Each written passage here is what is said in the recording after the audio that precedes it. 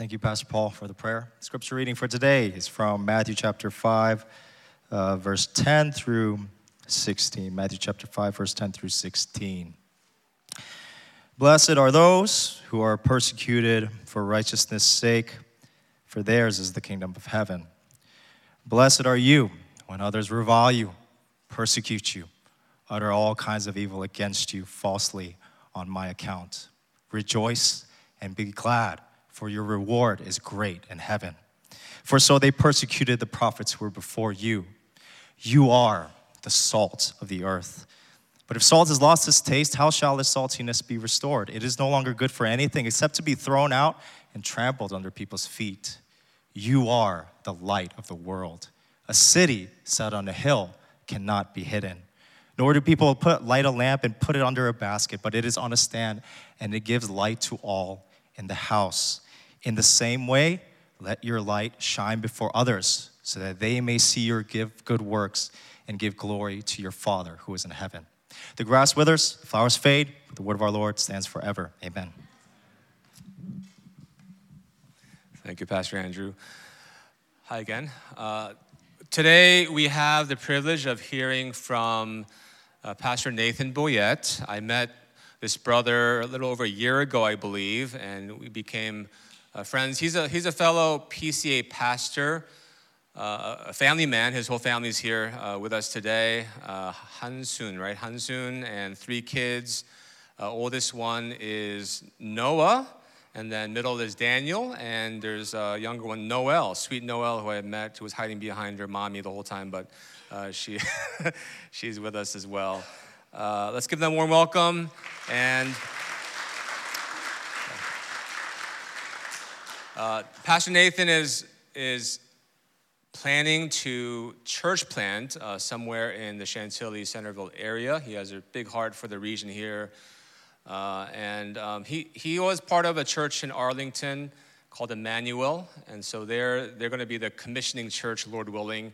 And so he's still in the preparation process. But we connected, we became friends, and I wanted to do my part to help connect him with the local churches in the area, because that's what church planters love to do. They love to connect with people and churches. And so let's once again warmly welcome him as he comes up, and be eager to hear from God's word today.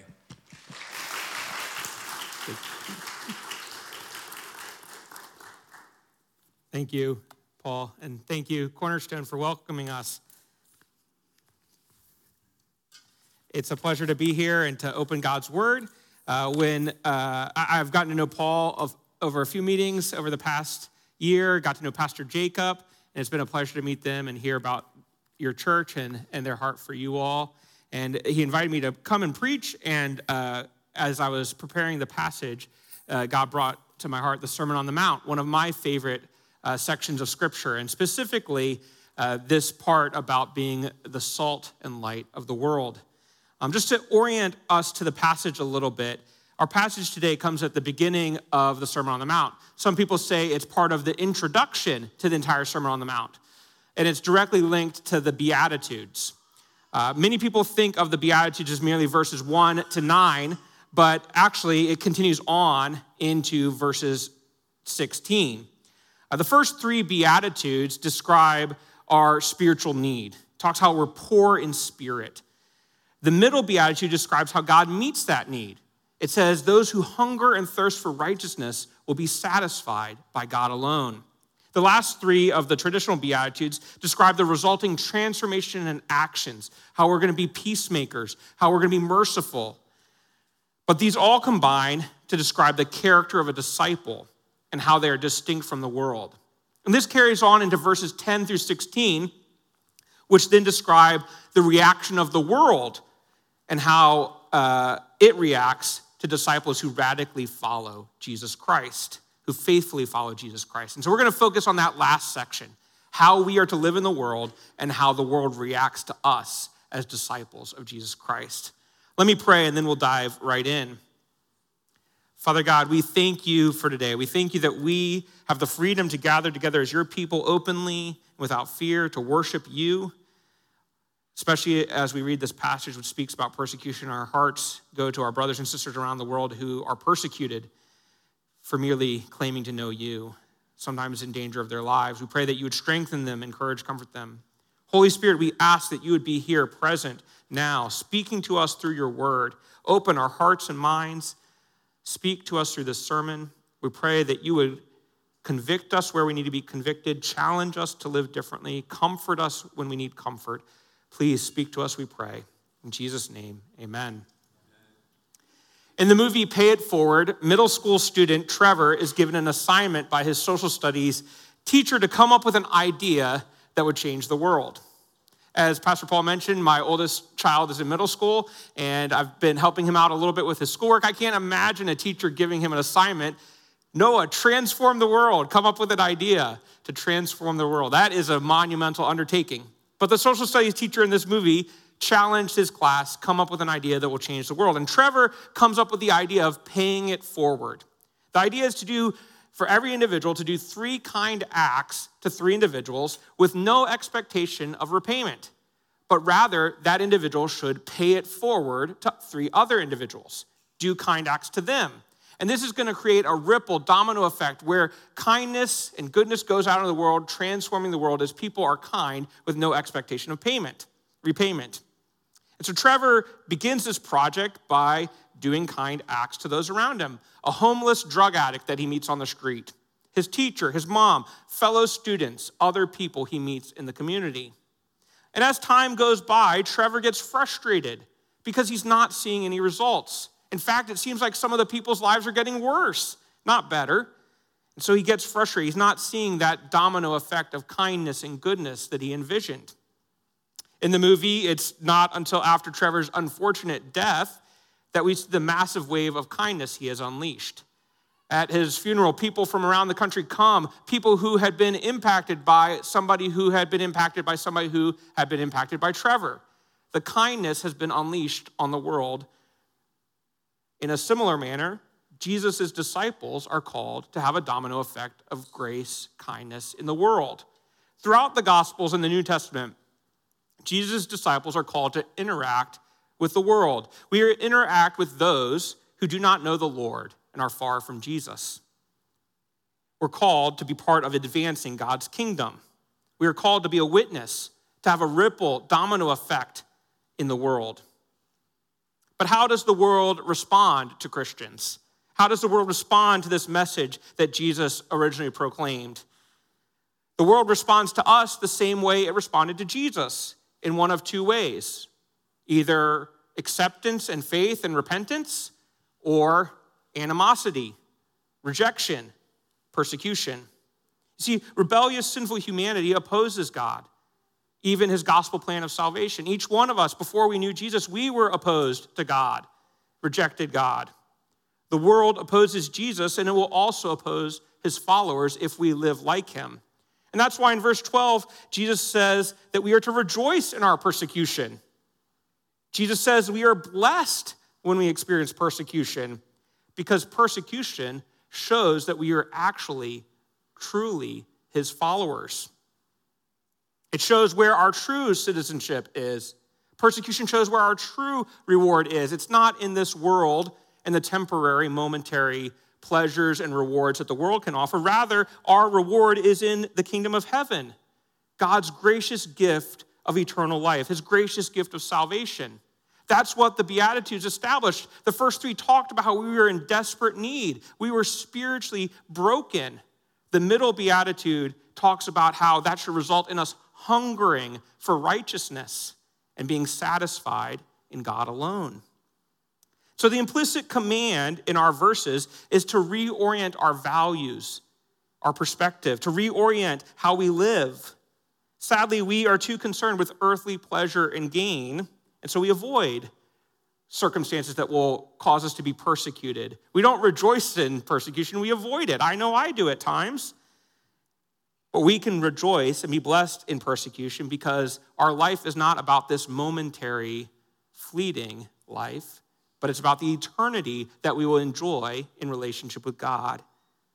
We already have the amazing reward of God's forgiveness, salvation, relationship. If we've repented and trusted in Jesus as our Savior, that relationship is ours. The result is that we should live differently. So the idea we're going to unpack today in our passage is that in light of God's gracious gift of salvation and relationship with him, we should live lives that imitate Jesus, despite the persecution that might come. In light of God's gift of eternal salvation and relationship with him, we should live lives that imitate Jesus. And in our passage, we see three ways we are to imitate Jesus: showing righteousness, being salt, and being light. Righteousness, salt, and light. First, righteousness. We are called to imitate Jesus' righteous example in the world. In verses 10 through 12, we see this. Jesus says in our passage that those who are persecuted for righteousness' sake will be blessed. Righteousness can be understood in two ways. First, it could be understood as living according to God's standards, being holy, righteous, without blame, without sin, living in a manner that pleases him, living in a manner that he created us to live in.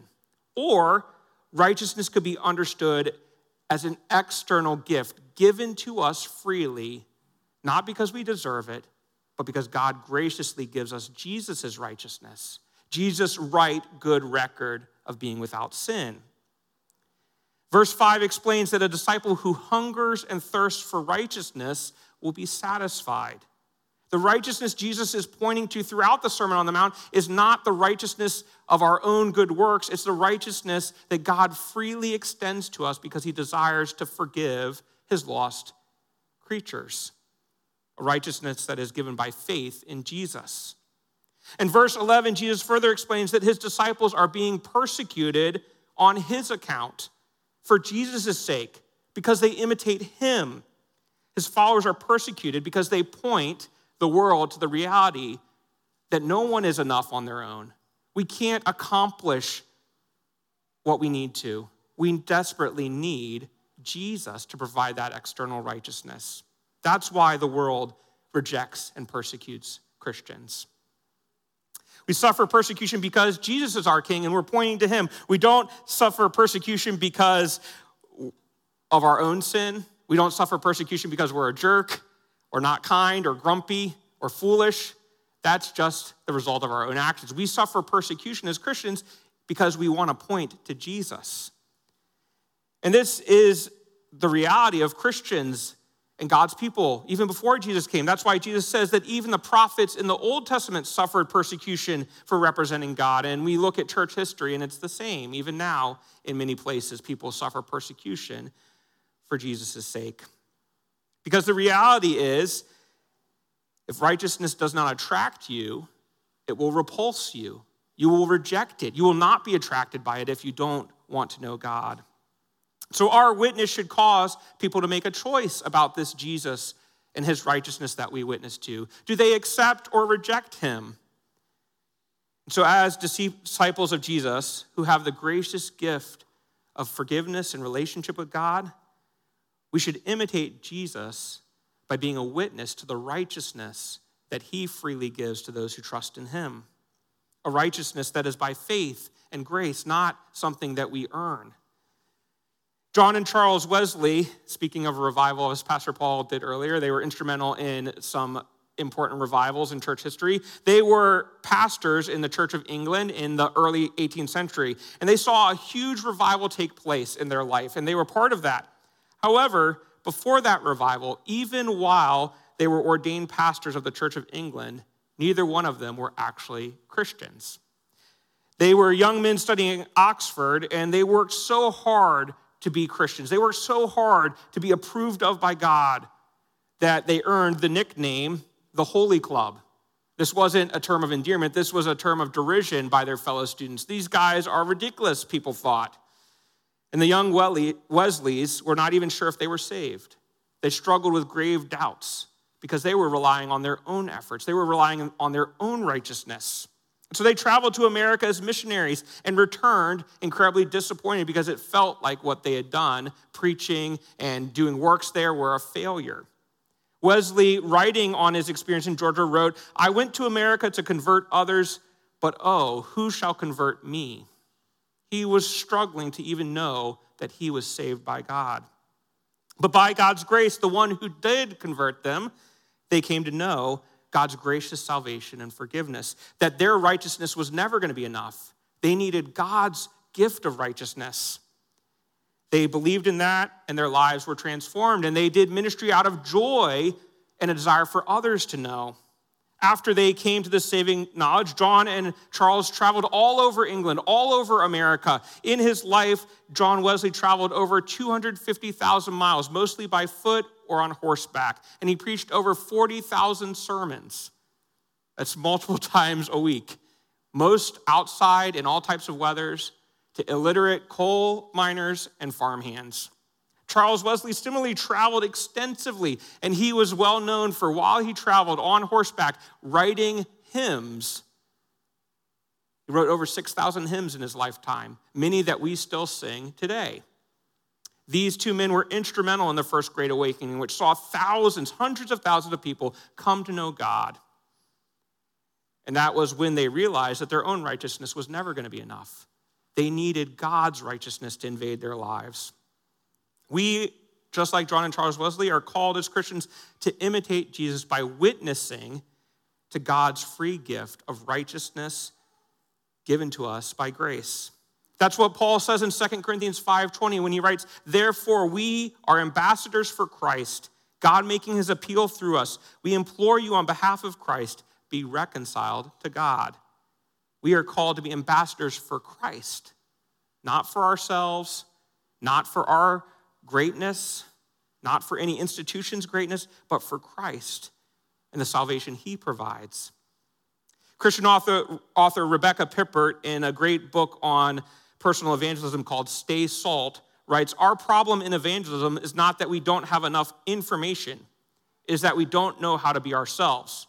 We forget we are called to be witnesses to what we have seen and known, not what we don't know. The key on our part is authenticity and obedience, not a doctorate in theology." Now, we could take that too far and think, oh, well, we don't need to study theology. We don't need to read deep, important Christian books. And that's not what she's saying. She's saying is too often we make the excuse of, well, I don't have a seminary degree. I'm not a professional Christian pastor. I'll leave that up to them. I don't know enough. What if people ask me questions that I can't answer about my Christian faith? But what God calls us to do is to witness to what we have personally experienced, that we have realized that our efforts are not enough on our own, but God's righteousness has been freely given to us, and we are now forgiven, beloved children of God simply by faith. If you're a Christian, you have a story of how at one point you didn't know that, and now you know that, and your life is different, your hope is different. And we can share that story with our friends, our family, our neighbors. We can be that witness to Jesus' righteousness. And Jesus goes on in our passage and unpacks what being his witness is with two metaphors of being salt and being light. Explaining this, John Stott comments, "Salt and light are both effective commodities. They change the environment into which they are introduced. It may be argued that salt and light have complementary effects. The influence of salt is negative. It hinders bacterial decay. The influence of light is positive. It illuminates the darkness. Just so, the influence of Christians on society is intended by Jesus to be both negative, checking the spread of evil, and positive, promoting the spread of truth and goodness, and especially the gospel." So let's unpack those two metaphors, being salt and being light. First, being salt. In verse 13, Jesus says, "You are the salt of the earth." What was salt? Why did Jesus use this metaphor? Salt was used very differently in Jesus' day than in our day. Now we mostly use salt as a table ingredient that we add to meals to make them taste a little better. But in Jesus' day, salt was essential for life. First, before refrigeration and chemical preservatives, salt was essential to prevent the decay of meat and vegetables. Adding salt to these allowed the lifespan of the meat and vegetables to be extended so that people could preserve them and stay alive longer.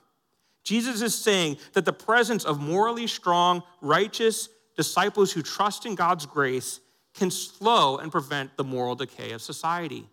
And we see this in church history, as before Christianity became widely spread in the Roman Empire, it was a common practice for Romans and their citizens to abandon babies in the town square to die.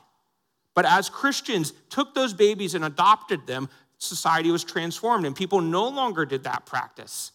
This is just one of many examples we could point to where Christians transform society by stopping evil. But salt also gives flavor to food. It makes things taste better. And so Christians are to increase the flavor of life. We're to make life better. We are to be the most joy-filled, life-giving individuals that people encounter and know. We're to increase the flavor of life. A final use of salt in Jesus' day was during sacrifices. You see, in the Old Testament book of Leviticus, God's people, when they made sacrifices, were instructed to also make an offering of salt, to include salt in their sacrifice. This salt represented faithfulness and indicated that God's people intended to stay faithful to the special, unique relationship that God had given them. It was called the salt of the covenant. It communicated that their hearts were set on following God and knowing and serving him. And so, as the salt of the earth, Christians are to prevent moral decay. They're to check the spread of evil in society. We're to give flavor to life by making it better for people around us and be a faithful presence for God in society. However, there is also a warning contained here in Jesus' teaching. In verse 13, he goes on and says, "But if salt has lost its taste, how shall its saltiness be restored? It's no longer good for anything except to be thrown out and trampled under people's feet." Again, we need to understand the context to which Jesus is speaking. In our modern times, salt that we use is stable and it doesn't lose its saltiness. But in ancient times, salt was dug out of the ground as a rock. And this rock had other minerals and impurities mixed in. And water could wash through where the salt was deposited and cause all the salt to disappear, but leave the rock and other minerals there. And the result was it still looked like salt, but it wasn't salty. It was useless. All of the essential important properties of that salt had been washed away. Jesus is saying and telling his disciples to stay salty, to stay as his people, to not be washed of the essential properties of a Christian by the world. We are to remain distinct in the world, but not of it. Dan Doriani, commenting on this passage, says, "The church is alien so that it suffers persecution, but it is influential so that it stops decay. The more we sense and accept our difference from the world, the greater our influence will be. The more we allow secular society to affect us morally and spiritually, the more we lose our saltiness. We as Christians need to stay distinct from the world, not be indistinguishable from it. We need to be different." So how is the church to be distinct or salty? How are we to prevent evil and moral decay in society and increase the flavor of life? We merely need to look at the context in which Jesus is speaking. The Sermon on the Mount is a beautiful example of how we as Christians can be distinct and different from society, but especially the Beatitudes. If we embrace the Beatitudes, then we will be distinct and different from the world. We will increase the flavor of life and draw people to God as they see us live radically different.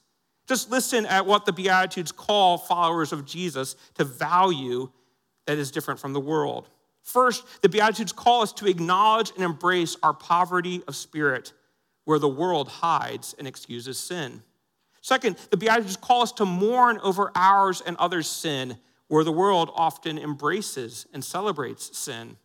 The Beatitudes call us to be humble, where the world too often values arrogance and pride. The Beatitudes call us to hunger for a righteousness outside of ourselves and point other people to that righteousness and let them know that only in that outer righteousness will they be satisfied. The Beatitudes call us to be merciful, where the world is too often quick to judge, quick to condemn, and quick to cancel people. The Beatitudes call us to seek purity, holiness, where the world too often avoids God's ways because it's inconvenient or difficult. The Beatitudes call us to be peacemakers and forgivers, where the world values peace only if you get in line with the world's values. So you see, if we value what the Sermon on the Mount values, if we value the Beatitudes, then we will be salt. So as disciples of Jesus who have the gracious gift of relationship with him, we should imitate Jesus by being salt of the earth. And a perfect example of this is a Korean pastor named Kim Jun-gon, who was the founder of Korean Campus Crusade for Christ. Kim lived through the Korean War, He was a young man newly married when the Korean War began on an island in Korea, and North Korean communists invaded the South and nearly conquered the whole country. And they came to the island where he lived, and many of the people decided to join the communists because they seemed like they were going to win at that point. And these people attacked those who didn't join them. And they killed thousands on this island, including Kim's father and his wife. And as we know from history, American soldiers in the South Korean army pushed the North Korean communists back, reconquered that island, captured many of the communists. And because it was the middle of the war, the police chief, the local police chief, had the authority to execute individuals without trial. And many of those communists were captured and about to be executed. But Kim pleaded on behalf of them. He said, please spare them. They were forced to kill out of fear of what the communists would do to them. And the police chief was incredibly shocked. He said, but it was your family that was killed. Why would you spare their lives? Kim replied, because the Lord, who I belong to and whom I serve, would have me show mercy to them. The communists were spared execution because of Kim's plea, and news of this action spread across the island to communist supporters who were in hiding, and he later went throughout the island preaching about Jesus and his forgiveness. He climbed to the top of a mountain where many of the communists were hiding out.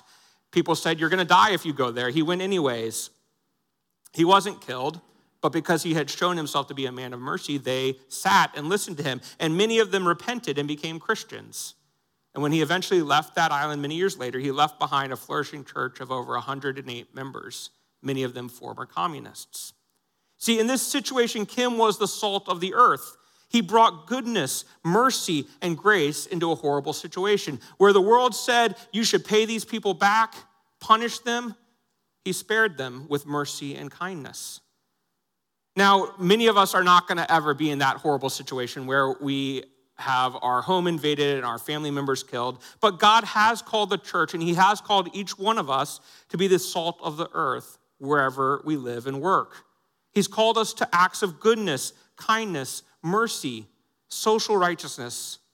We don't need political power to be God's salt. We simply need God's power in our everyday life. We are called to be salt by supporting good and merciful works.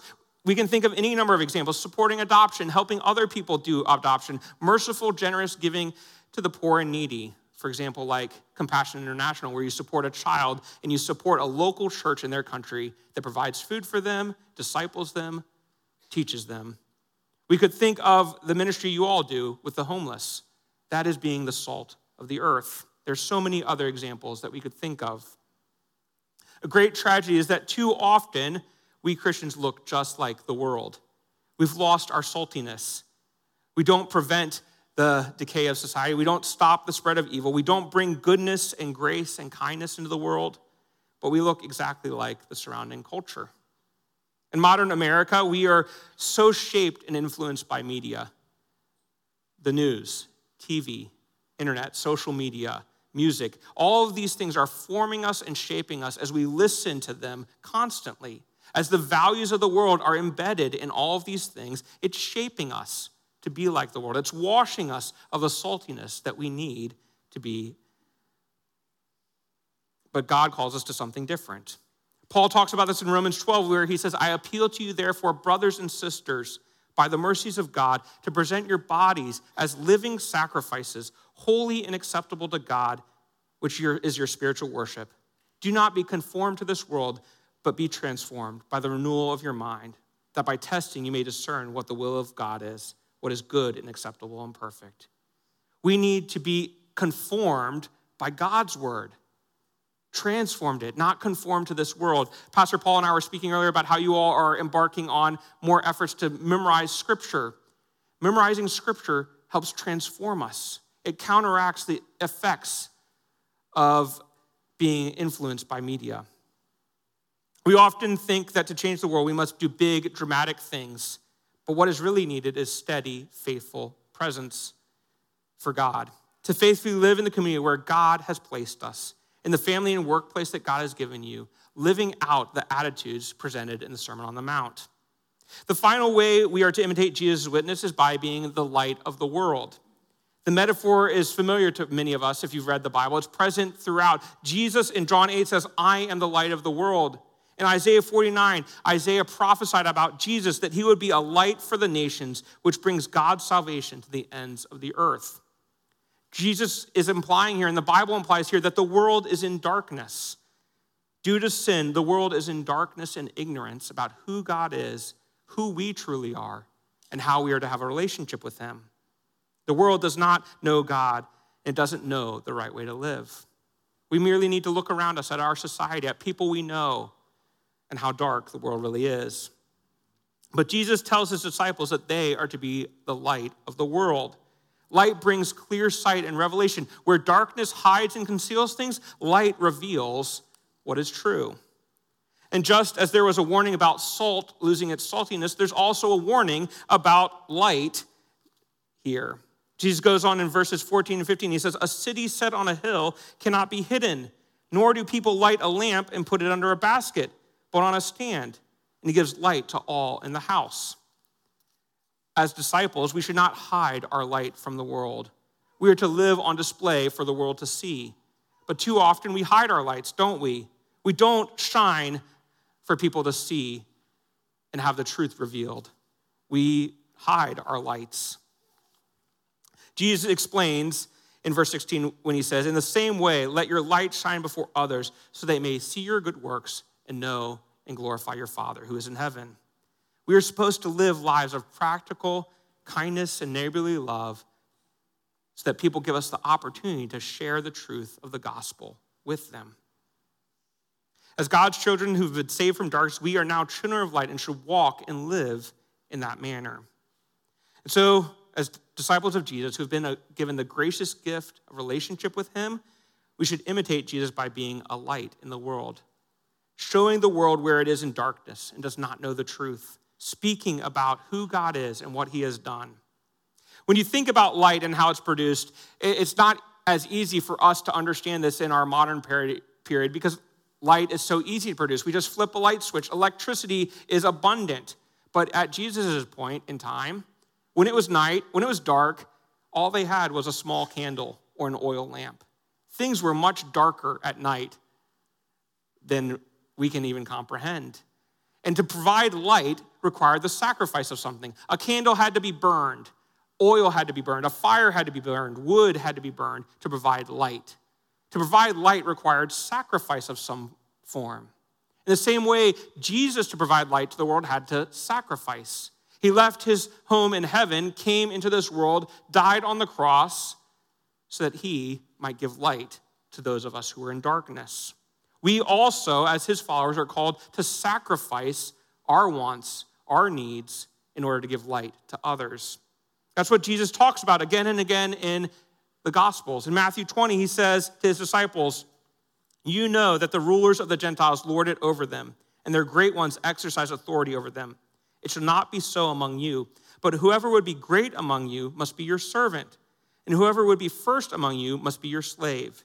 Even as the Son of Man came not to be served, but to serve and to give his life as a ransom for many. Now, why do sometimes we hide our light as Christians? There's any number of reasons, but some of the common ones are that we are afraid. We're afraid of how people might respond. We're afraid that people will reject us, persecute us. Sometimes we hide our light because we compromise. It's just easier to go along and get along, to avoid the discomfort and the difficulty of representing Jesus and speaking the truth to people who don't want to hear it. Sometimes we hide our light as Christians because we're lazy. We don't want the difficulty of sharing the gospel with our neighbors, our coworkers, our friends. We don't want the difficulty of what it means to be a Christian shining their light. But now there is a drastic need in America for Christians to shine their light, to be salt in the world, because America has radically changed in the past 20 to 30 years when it comes to Christianity. In the U.S. alone, thousands of churches close every year that they have statistics on. A recent Atlantic article written about a year ago noted that 40 million Americans have stopped attending church in the past 25 years. These are people who grew up going to church and have just stopped going. In 2020, less than 47% of U.S. adults reported on a survey that they belong to a church. Now, that's in contrast to 70% of U.S. adults in 1999.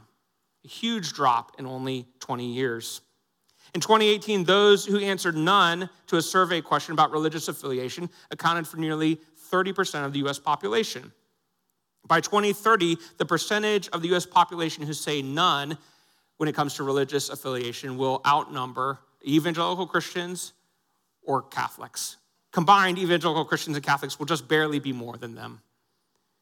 America is fast on its way to only 5 out of 10 respondents saying they have any sort of identity as a Christian. This is a huge shift in America when it comes to Christianity. Many of you probably have friends, family members, coworkers who have left Christianity, who no longer believe it to be true, who want nothing to do with it, who would say they have none or nothing when it comes to religious affiliation. So it can often seem like God's kingdom isn't advancing here in America, but it's losing ground. It's shrinking. It's becoming more difficult. And this could be incredibly discouraging. But instead of being discouraged, we should take faith in God, who has said that he will advance his kingdom. And we should be reminded that this is an opportunity to live out what we are called to be Christians, being the salt and light of the world. An opportunity to share the gospel with people who are far from God and don't know anything about him.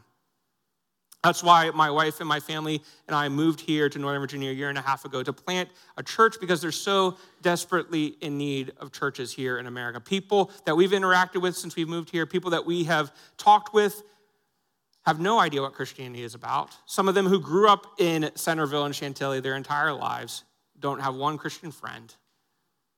We desperately need more churches that can share the gospel with their neighbors, their friends, their coworkers.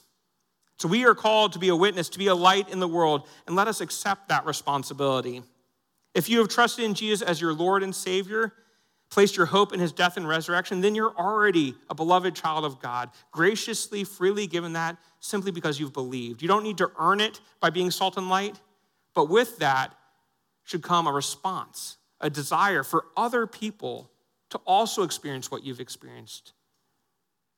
Let's think about it as we think about how Jesus expressed God's heart in Luke 15. If you're familiar with that, it's where Jesus talks about the parables of the lost sheep, the lost coin, and the lost sons. When asked why he was spending so much time with the sinners and the tax collectors, Jesus didn't directly answer, it's because God loves them. No, he said 3 parables to talk about lostness and rejoicing when people who are lost are found. And he talked about how God has his heart for the lost. And God has this beautiful, loving, compassionate, merciful heart for those who are lost and far from him.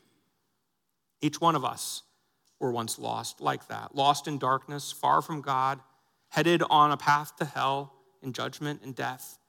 But God came into our lives, gave us that external righteousness and forgiveness, and saved us. Let us, because God has done that for us, have the same heart he has and be salt and light to those around us. Let's pray. Father God, we thank you that you are incredibly gracious and merciful. When we think about the history of humanity and how each one of us and collectively we have sinfully rejected you, opposed you, turned our backs on you, we should be amazed, Lord God, by your mercy and grace. The fact that you did not immediately destroy us or judge us, but were long-suffering, patient, compassionate, merciful. That you sent our Lord Jesus to this earth to sacrifice himself on our behalf, to die in our place so that we might be saved. We thank you that it's not something we have to earn, but it's something that's freely given to us by faith and trust in you. We pray, Lord God, that because we have experienced that salvation, because we have that relationship freely given to us, we pray that you would stir our hearts with compassion, grace for those around us, those who are far from you and still lost in darkness. We pray, Lord God, that you would help us to actively think as we leave here, how can we be salt and light in our lives with our friends, our coworkers, our classmates? Lord God, help us to think, and we pray that you, Holy Spirit, you would be present with us as we go and be your witnesses. We pray this all in Jesus' name.